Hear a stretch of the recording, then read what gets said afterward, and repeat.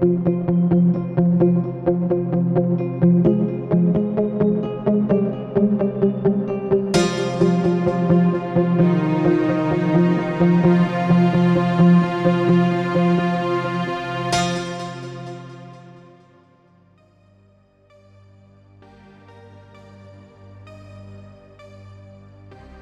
listeners, to your final act of Hell Has a Prison by Red Nova Tyrant.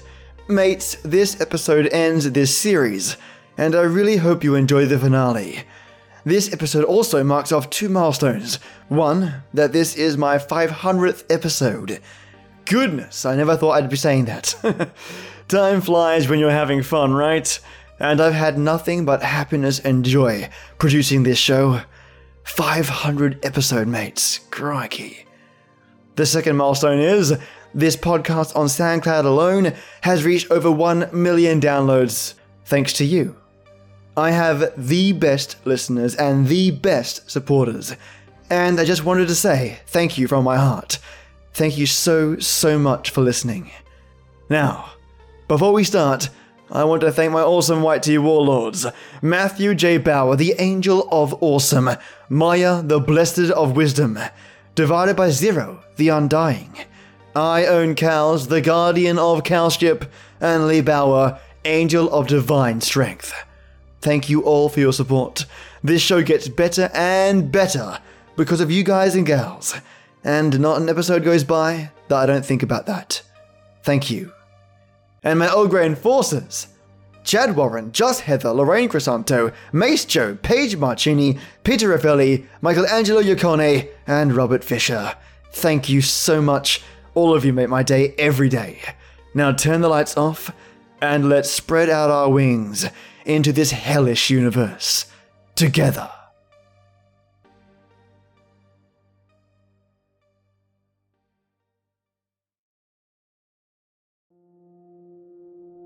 After the pain ceased and some more exploring, I finally discovered a flicker of hope for my plans. While searching around one of the warehouses, I came across 2 guards talking to one another. Their conversation came to a close as a third man approached from down the hall, wearing more of a clean-cut uniform than a Kevlar suit. "Good day, sir," the first guard said. The other nodded quietly in response. "Good day, lads. Kimball, I'm sorry. I don't think I caught yours." The quiet guard seemed to hesitate nervously for a second before answering. "Howard, sir. Ethan Howard." "Ah, yes. Well, are either of you on tomorrow's lift?" The officers pulled out a small piece of glass, the size of a smartphone, and tapped it in a few places before putting it away. "Just talking about it. We both are." Kimball responded. "Well then, safe voyage, gentlemen. And if there's another Rusky spy on it, I'm trusting you two to take care of it, eh?" The higher-up tipped his hat before striding off. Kimball looked to his friend, who seemed scared to death with what was said. "Hey, Ethan, there's no need to worry," Kimball himself said, shaking his fellow guard's shoulder. "We're just transporting the fuel tanks, that's it. Usually the only explosions that have happened involve the shuttle itself when taking off. As long as no one is dicking around on the lift tomorrow, everything will be a piece of cake." Fuel tanks? It was almost too good to be true. An easy enough way to do the job. All I had to do now was to follow one of these 2 up the lift, and somehow corrupt him into destroying it, before he gets tackled by the other guards. My gaze fell upon the quiet one. He was very evidently worried about tomorrow. If he was emotionally distressed, it could make it easier to manipulate him. Howard just nodded, then looked at his wristwatch. "I'm off the clock. Gonna get some shut-eye." "All right, men. Sleep well. Tomorrow we become Space Marines." Kimball laughed and fake-punched Howard, who smiled gingerly and waved as he walked off. I made sure to follow. Howard did not leave the base. Instead, he made his way over to the barracks for the guards. Inside his cramped little room for 6, he sat alone, staring at the floor, shirtless. My lustful side grew anxious seeing him strip. But I stayed focused. "It'll be all right tomorrow," his demon whispered, giving me a look ripe with rage. He must have suspected I was up to something. Howard just continued whispering to himself as the demon tried to coax him. I just watched and waited. Night came and Howard was already asleep by the time the stars were out. It was so weird, still seeing the top of the elevator disappear into nothing. His demon continued to stare at me from the bedpost it rested on, pretending to run its long sharp fingers through his hair while giving him sultry lullabies to sleep well by. I was watching the monster as well, eyeing the price beneath its feet. But his demon was going to try as hard as he could to not let me get near him, nor would he let Howard do anything stupid, at least anything that would hurt the tower. And I had no physical connection to the world either, so there was nothing I could do. Then I recalled the bar. When I bumped into a customer, no, not the customer. The Hellspawn must have noticed that I'd figured it out, because just before my own claws were wrapped around its throat, there was a look of shock and anxiety I'd never seen in one's eyes before. I dug the tip deep through the soft portion of its neck, slowly pushing through the muscles and tissues, until I felt a hard tube in my hand. With a few yanks, I squeezed out my hand through its larynx and pulled the organ from its body, ripping and tearing through the remaining skin to get it out. At first, the demon scratched and clawed at me, but soon it could only gasp and croak as it fell to the floor. It still struggled and flailed about like all the others, for the undead cannot die again. I didn't stand over the creature and take amusement in its suffering. Instead, I continued with my plan and approached Howard. Now I had dictionaries of honeyed words prepared to turn men on, but to make one commit mass murder? That was a different story. I tried whispering in his ear, but got no response. Then he rolled over, and the demon behind me began to freak out more. My curiosity was greatly piqued by the sight of a strange hole in Howard's back, shaped almost like my own nether regions, disgustingly enough. It wasn't actually right on the skin, but rather hovered around the center of his spine, like a portal. Hesitantly, I moved my hand toward the hole and stopped when it began to open wider. Inside, I saw a blue essence shimmering and reached forward to touch it. We made contact. My hand did not pass through the entity. Grabbing the energy, I tried to pull on it, and slowly, with much straining, it began to come out of the body. So I decided to keep pulling. It began to get larger, spreading along the limbs, before popping out in a surprising and swift motion. It was Howard, or his soul, rather, eyes closed, drifting through the room in slumber, before slowly going up through the ceiling. I turned to the body. It had gone limp. My surprise turned to dread when I realized what I'd done. I'd just killed him, and created a perfectly good skin suit. The dark side of my soul started to invade my mind again, and as much as I hated it, my inner demon was right. My spirit felt compelled to enter the vessel. This was probably going to be the easiest way for me to take care of the job. Besides, I was going to be killing way more people later. Now wasn't the time to get upset over one guard. Breathing in and out, I reached inside the corpse with my left hand. The inside was hollow, and my arm traveled up like I was putting on a jacket. Then the other sleeve, followed by my head, body, and legs. All of them slipped inside smoothly. At that moment, everything clicked into place. I was gasping for air. I coughed into the pillow profusely and sank into the bed. The weight of having a body returned, and I had to grow used to the extra effort required to move. Closing my eyes, I let myself fall into slumber for the first time in years. The alarm next to Howard's bed going off awoke me many hours later, forcing me from my rest. I found myself sweating rather heavily. I didn't have any night terrors or such, and the air was still quite cold, so I assumed that Howard had been feeling under the weather before I took over. Stepping into the washroom to take a cold shower to cool down, I saw it in the mirror. The peeling skin on my cheek. I touched it and recoiled in pain. It felt as though it was sunburned. A bit of worry began to broil in my belly. Howard didn't have any sunburns yesterday when I saw him talking to the other guard. It felt strange, undressing as a man, and even weirder feeling the shaft between my legs. Still, I stepped into the shower and began to wash up. It was no good, as the cold water made me realize the heat was coming from within. From me. The body was overheating because of me, and I could only wonder how long I had until something bad happened to it. But today was the day. This was the day I would do my job and earn my permanent freedom. "Howard, hurry up!" I whipped my head around, seeing Kimball standing in the doorway at the washroom. "We have to be at the gate in 15. Get dried and dressed, then move your ass." On it," I answered. I should have expected the deeper voice of Ethan Howard, but it was still weird to experience. Hurrying out of the water, I did as Kimball said and ran outside, where he was waiting to jog with me to the elevator. The sun was just above the edge of the horizon, but not quite hiding behind it yet. "You feeling alright, man? You looked bad yesterday, but damn." I was distracted by his demon glaring me down. "Huh? Oh yeah, I'm fine. Just a little cold is all." Kimball's demon just kept watching me, then whispered to him, He's not looking too great. Keep an eye on him.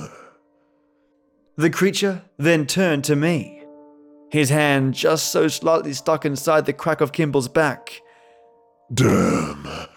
You got devoured overnight, huh? What a shame. I almost breathed out in relief. The demon didn't know about the possession. He just thought that Howard's soul had devoured his body. This was going to be much better than I had thought it would, and if I'd kept the act up, then I'd be successful in my mission. As we were approaching the bridge, another guard stopped us. "Names and badges, gentlemen," she demanded. Kimball reached for his and handed it off, while I quickly fumbled around the body armor for mine. I could feel my heart racing unnaturally fast, and it wasn't just from the nervousness about being caught. The guard gave me a look. "You okay, buddy?" I froze up. I needed an excuse, now. Yeah, just nervous about the trip up, after the other day and everything." Kimball stepped in to speak for me. "It's his first time up here as well, you know. Just anxious for nothing." "Ah, I see." The guard smiled at me before returning my badge and gesturing to my forehead. "Explains the sweat. Well, just follow the procedure and everything will be fine." I nodded to the guard and thanked Kimball, but deep down, I could see that his demon was beginning to get through to him. I caught a glimpse of distrust in his eyes before he turned around and stepped onto the bridge. Try as I might, it was getting harder to act natural. The heat had grown exorbitantly, and patches along my arms had grown increasingly itchy. I scratched myself roughly while walking along the bridge, my free hand resting on my holster. Besides Kimball and myself, there were about 10 other guards in the elevator. They had upped the numbers without me noticing. But I was getting more and more anxious by the minute on both fronts. As the doors locked me in with the minimal replacement crew and large number of guards, I attempted to stay calm, as every single demon was watching me. The lift began to rise, and now there was no turning back. I swallowed, a poor attempt to soothe my parched throat, as I watched the sky pass between the cracks of metal, rising constantly. Gazing around, each hellspawn still had an eye on me. It was nerve-wracking, trying to analyze the situation while not appearing to be looking straight at the monsters. "You all right, Howard?" My head whipped back forward to find Kimball giving me a look. I doubted his own human intentions were sinister, but I was still concerned about the rifle slung over his torso, hand on the grip. "Yeah, I'm all right. Are you sure that this thing is safe?" I whispered to him. Maybe the best move was to act nervous for a different reason. "I mean, they're still building onto it. Those are just extra supports. Uncle Sam wants to be number one, so they don't mind us going up and starting the rocket race while they fix the ladder we're standing on." He shifted in his gear, head cocked and looking down on me. You should know that, Ethan. I went too far. My eyes raced around the room once again. The demons were murmuring to one another, pointing towards me and glaring with increasingly angry stares. I glanced to my right where the load stood. There was no tarp covering it this time, and I could see the two tanks very clearly sitting side by side. I reached up to scratch my face, but pulling back a part of the hood I felt a familiar texture, a crumbly, crusty texture that left a streak of black across my grey glove. My gaze shot upwards again. Kimball's other hand was resting on his rifle. My hand stayed dead still on the side of my pistol holster. Telex, what are you doing? Kimball's demon demanded, staring me down. Telex, what are you talking about, Furin? Another guard's demon stated. He got devoured last night by this one. He was just operating this one here yesterday, and now he's acting all crazy. The other demon whispered quickly in his guard's ear before pointing at me. Did you even consider a possession? There were reports of a Cambion walking around the facility. Furan looked at the demon, then slowly returned his line of sight to meet mine. So, it's you. I knew I wouldn't be able to make the shot from here. I rushed forward and tackled Kimball, who fought back furiously, but though I was on top to start, he quickly pushed back against my weakened form. I could feel the charcoal on my forearms, crunching and breaking apart under the pressure of Kimball's strength.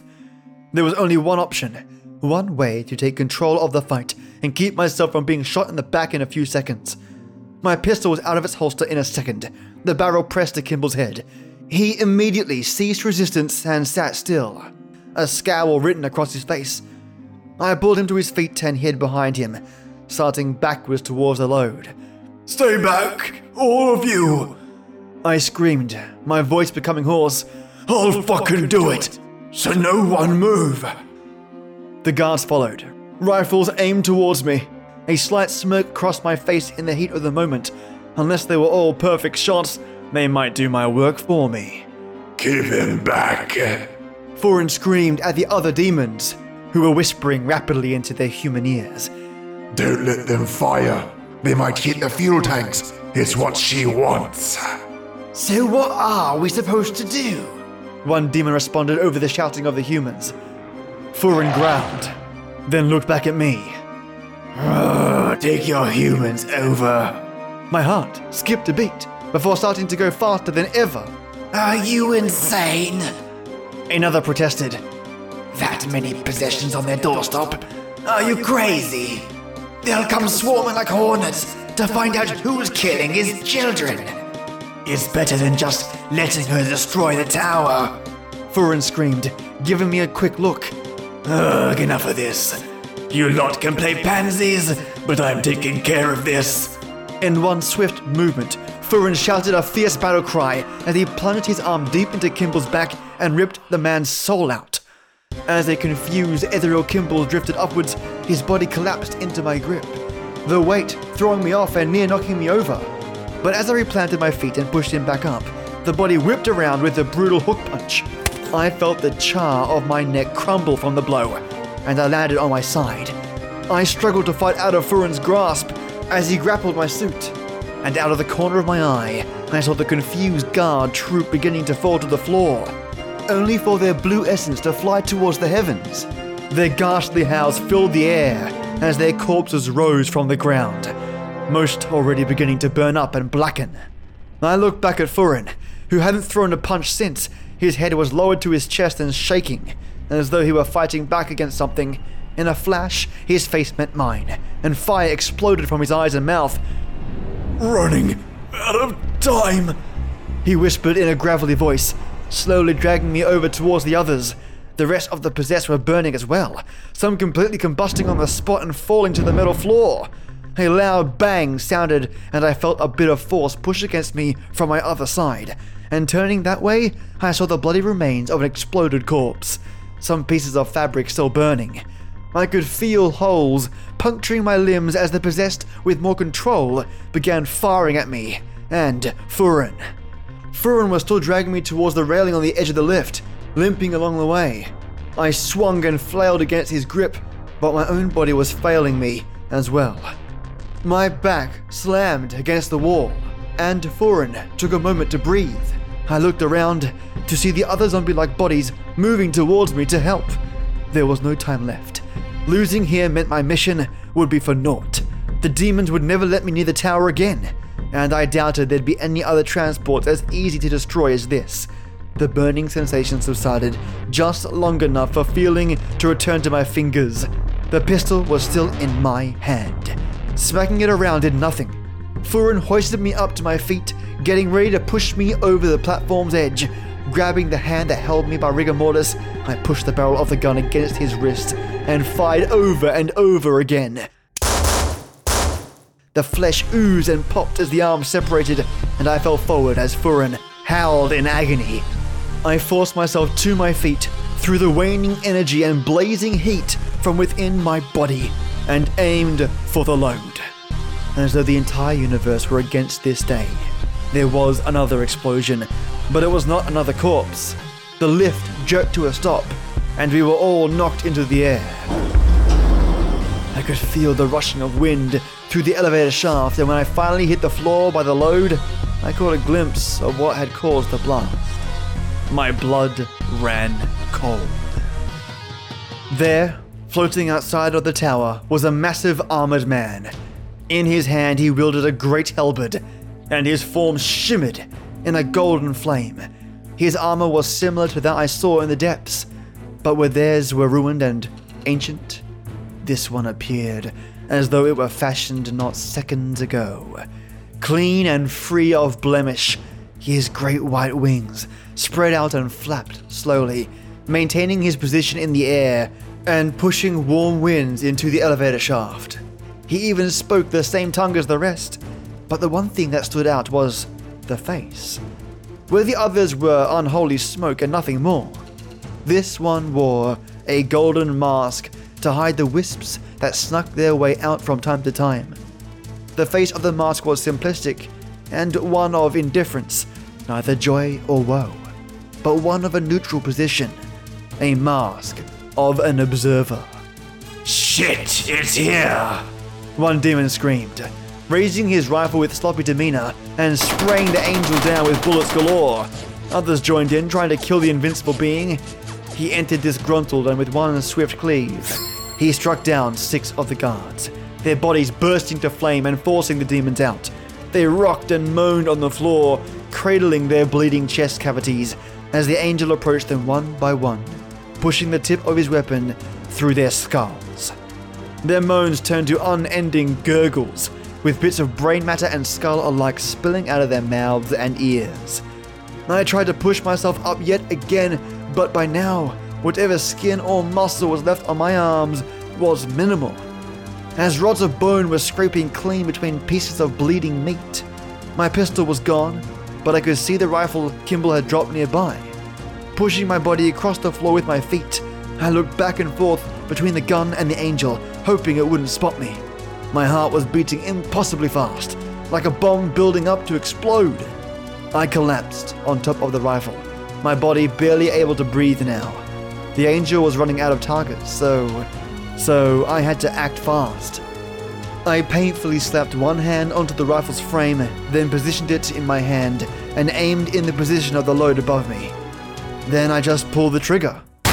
Though most of the shots missed, a good number pierced both of the tanks, but my relief turned to panic as nothing happened. I could see the liquid leaking out, but there was no reaction as they pulled together. Taking a deep breath, my lungs felt a bit refreshed, and I found the energy to put myself up against one of the tanks. My eyes were throbbing, like they were about to explode out of my head, and had I not already been undead, I likely would have blacked out from heatstroke well before this point. I met the angel's gaze. He spun the halberd around, clearing it of blood, and advanced on me. There was only one option, based on seeing the other demon's endings. I climbed up the tank, struggling to get footing on its curved surface. A sudden pain struck my ankle, and I screamed as I fell back to the floor, my foot missing and one tank's contents flowing onto me. I opened my eyes to see the tip of the lance, and I rolled to the side just before it struck the ground. I pushed myself back, but was caught up against a wall. My breathing became irregular, and my heartbeat matched it. I could feel my whole body vibrating, and I began to shake. The heat was like fire once again, being burned to a literal crisp. As the angel readied for its final strike, I surrendered to my collapsing form and closed my eyes, both tank's liquids pooling beneath me. The explosion destroyed my eardrums, and nearly blinded me as well. With the heat of my body's mini-explosion and the combined liquids beneath me, there was enough to ignite the two tanks. Between that and the collapse, there was nothing. All I recall was a brilliant white light, and the next thing I knew, I was a spirit again.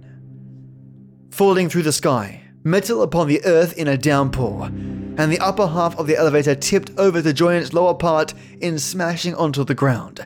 Shrapnel flew through my body endlessly, yet none of it harmed me.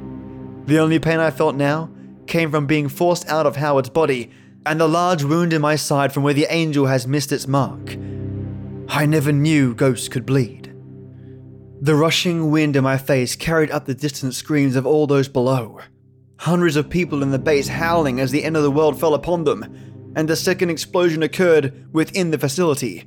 Soon after, the screams ended, and I was left alone with the wind once more.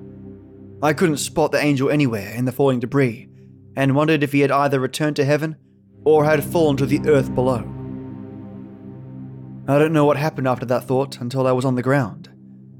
My memory was shattered and missing in different places.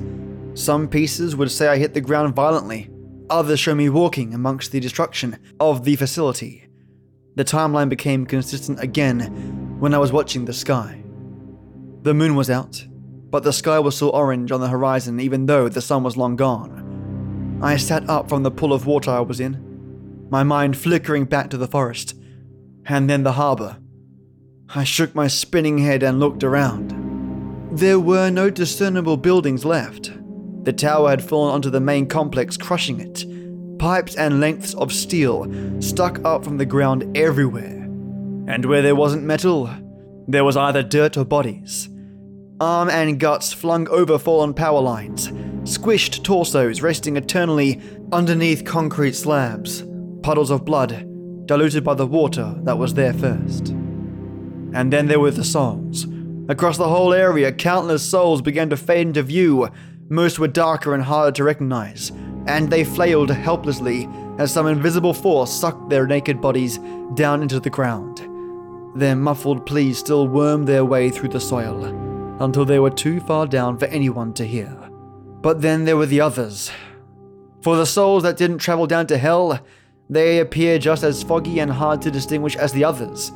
But where the sinful seemed to have a translucent shadow cloaked over them, these nude ones had a white flame spawn from their chest. As they began to float upwards, the flame spread, covering their spirit in seconds. They screamed just as loud as those who travel down, being burned by the cleansing fire of God. The pure flames ascended into the night sky, and looking up with eyes straining to hold back tears, I saw the sky open. A golden crack unfurled over the moon, and I watched with sorrowful envy as the flaming souls were taken into the pearly realm I saw before. The armored angels were there waiting, taking the righteous into their arms and coaxing them with their wings. My shaky hand extended towards them, the rays of light shining between my outstretched fingers. "Take me with you," I whispered, finally unlocking the restraints of my heart. Now that my mission was done, I could do that. It was easier to call it my mission, instead of saying what I was really doing. Distancing myself from the truth made it easier to pretend that what I was doing wasn't horrible, that it was okay to kill hundreds of people for the sake of humanity. But now with it over, the guilt swept over me. Seeing the destruction I'd brought on these innocent people, watching them join either the ranks of hell or the choirs of heaven, the responsibility of my actions finally set in, and I could finally admit the truth. My truth. I wanted to ascend into the heavens. I deserved to. Everything I did was for other people. I fucked total strangers to help Kelsey.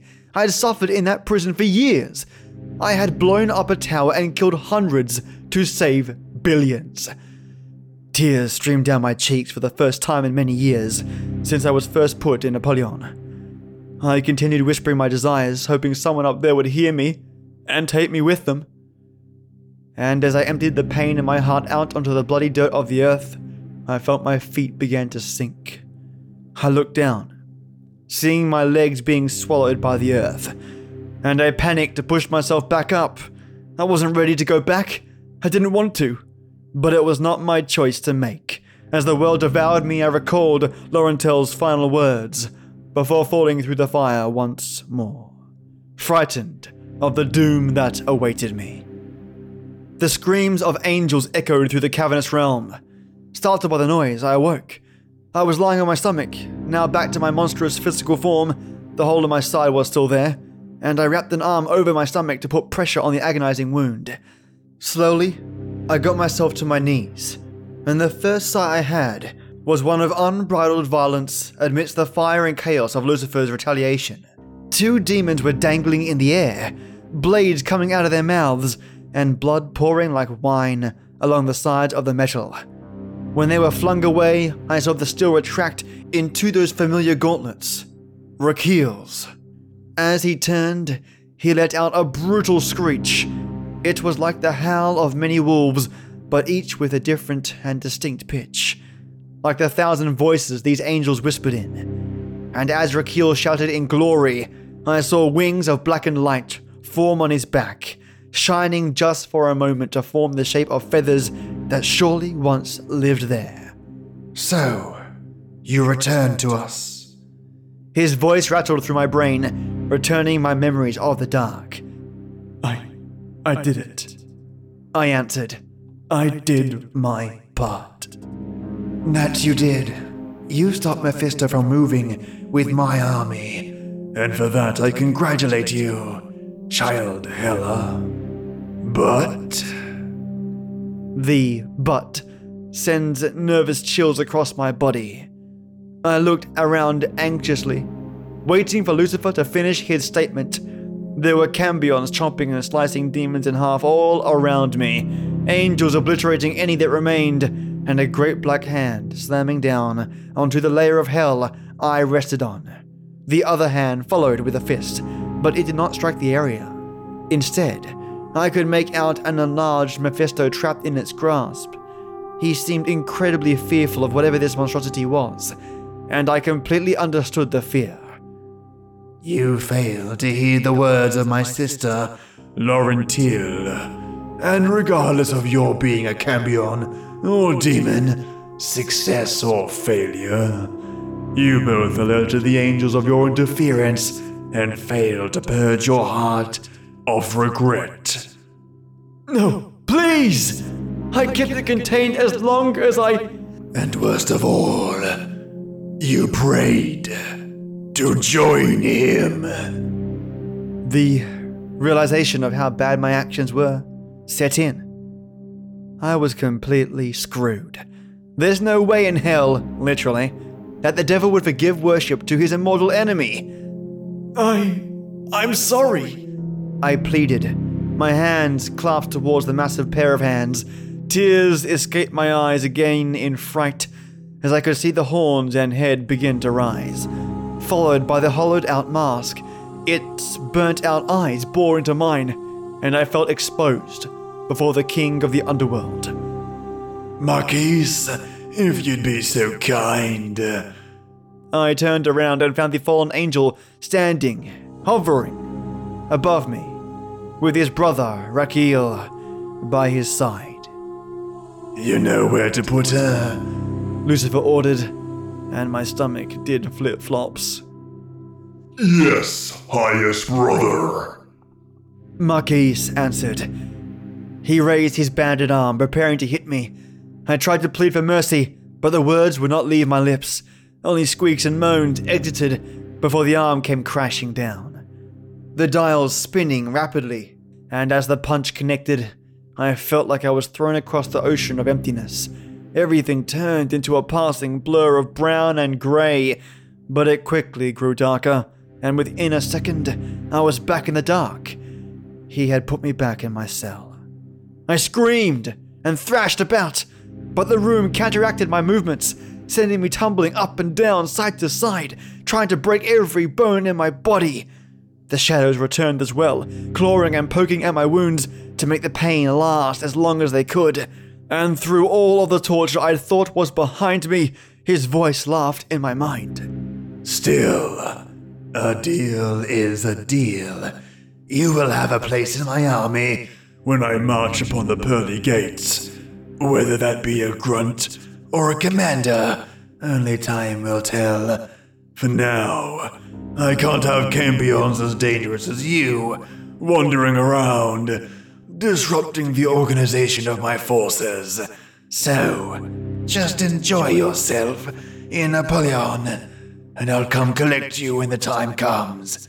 You can count on that. I cursed the name of Lucifer. I cursed the name of God. Neither could be trusted. Neither was forgiving. Both only meant to torment, no matter why I did those actions. This time, the only feeling left was rage towards my oppressors, and even though my mind became a blank void, and my body was that of a ragdoll in the wind, deep down my furnace still burned with an intense hatred. Ages passed. My hatred changed, mutating into a violent desire to join those beautiful souls in heaven. Jealousy would overwhelm my soul as the image of the crack in the sky and the welcoming angels that awaited those blessed people became my strongest memory. It only became stronger as I remember that one day I would be free from Apollyon to join Lucifer's forces in the invasion of that holy world. Until then, I took the beating, waiting in the darkness for that day. There was a reason my brain took this trip down memory lane. Today the door to my cell was opened. I've been informed that I'm out on parole, now that the Russians have finished their tower. So across the great void I'll travel, to the mainland of hell, where millions of rehabilitated demons and torched humans await in formation. Lucifer decided to be generous and give me a position of command. I can see the hole in the sky from here, where the black steel beams are melted and curved to hug the wall of the cavern. The day of its retribution is nigh. I look forward to finally being able to charge those pearly gates and walk the realm I've coveted for so long. The world I deserve to live in.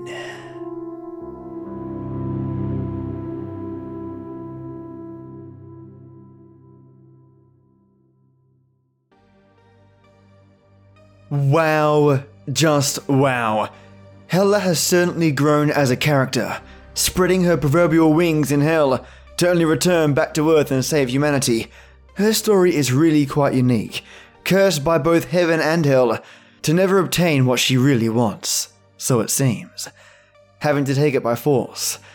I'll be paying close attention to this author, and if they release any other sequels or tales similar in quality, you'll be the first to hear about it. Unique characters, well-developed motives, strong plots, and a lot of action.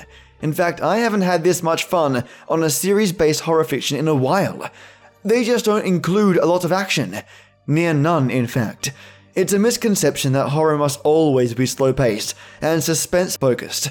Action in horror can be a powerful way to convey the fragility and vulnerability of characters, whilst also planting your character firmly in the real world, with real-world consequences. At no point did I think our main character, Hela, was covered by plot armor. Lucky, yeah, but invincible? Never. And that's a key point when writing characters in a real-world setting. Make them feel like they are there, with actual challenges and realistic obstacles to climb over. Otherwise, you can run into tropes and cliches that everyone has covered. Lessons can really be learned in this story.